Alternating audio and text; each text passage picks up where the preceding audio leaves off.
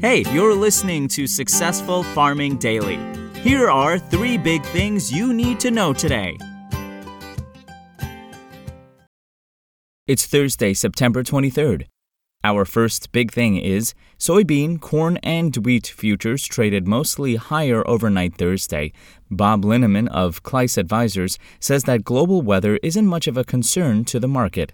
Grain futures were also higher on the Chinese exchange on the first trading day this week after their holiday Monday and Tuesday. Traders do not seem too concerned with the extreme heat in parts of South America over the past few days. Temperatures do appear to be returning to more normal levels according to forecasts.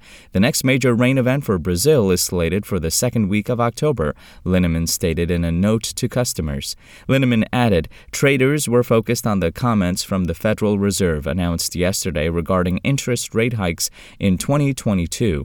Wheat futures for December delivery rose 2.5 cents to $7.0825 a bushel, while Kansas City futures fell 0.5 cent to $6.99 a bushel. Overnight, the December corn futures traded 2.5 cents lower at $5.23. November soybean futures traded 3.5 cents higher at $12.86. Soy meal lost 90 cents to $340 a short ton, and soy oil gained 0.64 of a cent to 56.9 cents a pound. Next up, ethanol output dropped in the 7 days that ended on September 17th, while stockpiles increased, the Energy Information Administration said in a report. Production declined to an average of 926,000 barrels a day on average, from 937,000 barrels the previous week, the EIA said. That was the 7th straight week output averaged less than 1 million barrels a day. Output in the Midwest, by far the biggest producing region, bucked the trend and rose to 885,000 barrels a day from 881,000 barrels the previous week, the agency said. That was the only region that experienced an increase for the week.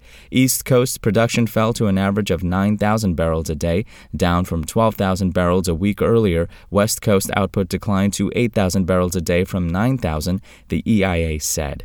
Gulf Coast output plunged to 16,000 barrels a day from 23,000 barrels the prior week, and Rocky Mountain production dropped to 8,000 barrels a day on average from 11,000 barrels a day a week earlier. Stockpiles, meanwhile, rose in the week through September 17th, the EIA said. Inventories increased to 20.111 million barrels a day, the government report said. That's up from 20.01 million barrels the previous week, the agency said. And finally, in the upper Midwest, showers are possible late Friday, according to the National Weather Service. A few thunderstorms are possible over the southwest beginning late Thursday, and a cold front will bring showers and thunderstorms back into the upper Midwest and Great Lakes on Friday.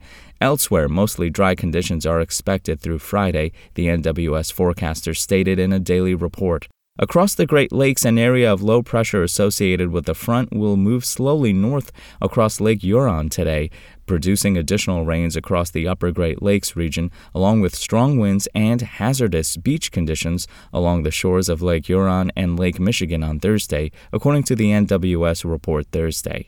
Showers and thunderstorms will continue to develop along a strong, slow-moving cold front as it moves across the mid-Atlantic and northeast on Thursday.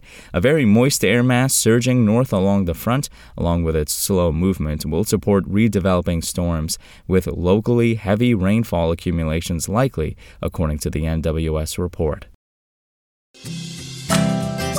Thanks for listening. Follow more news on agriculture.com.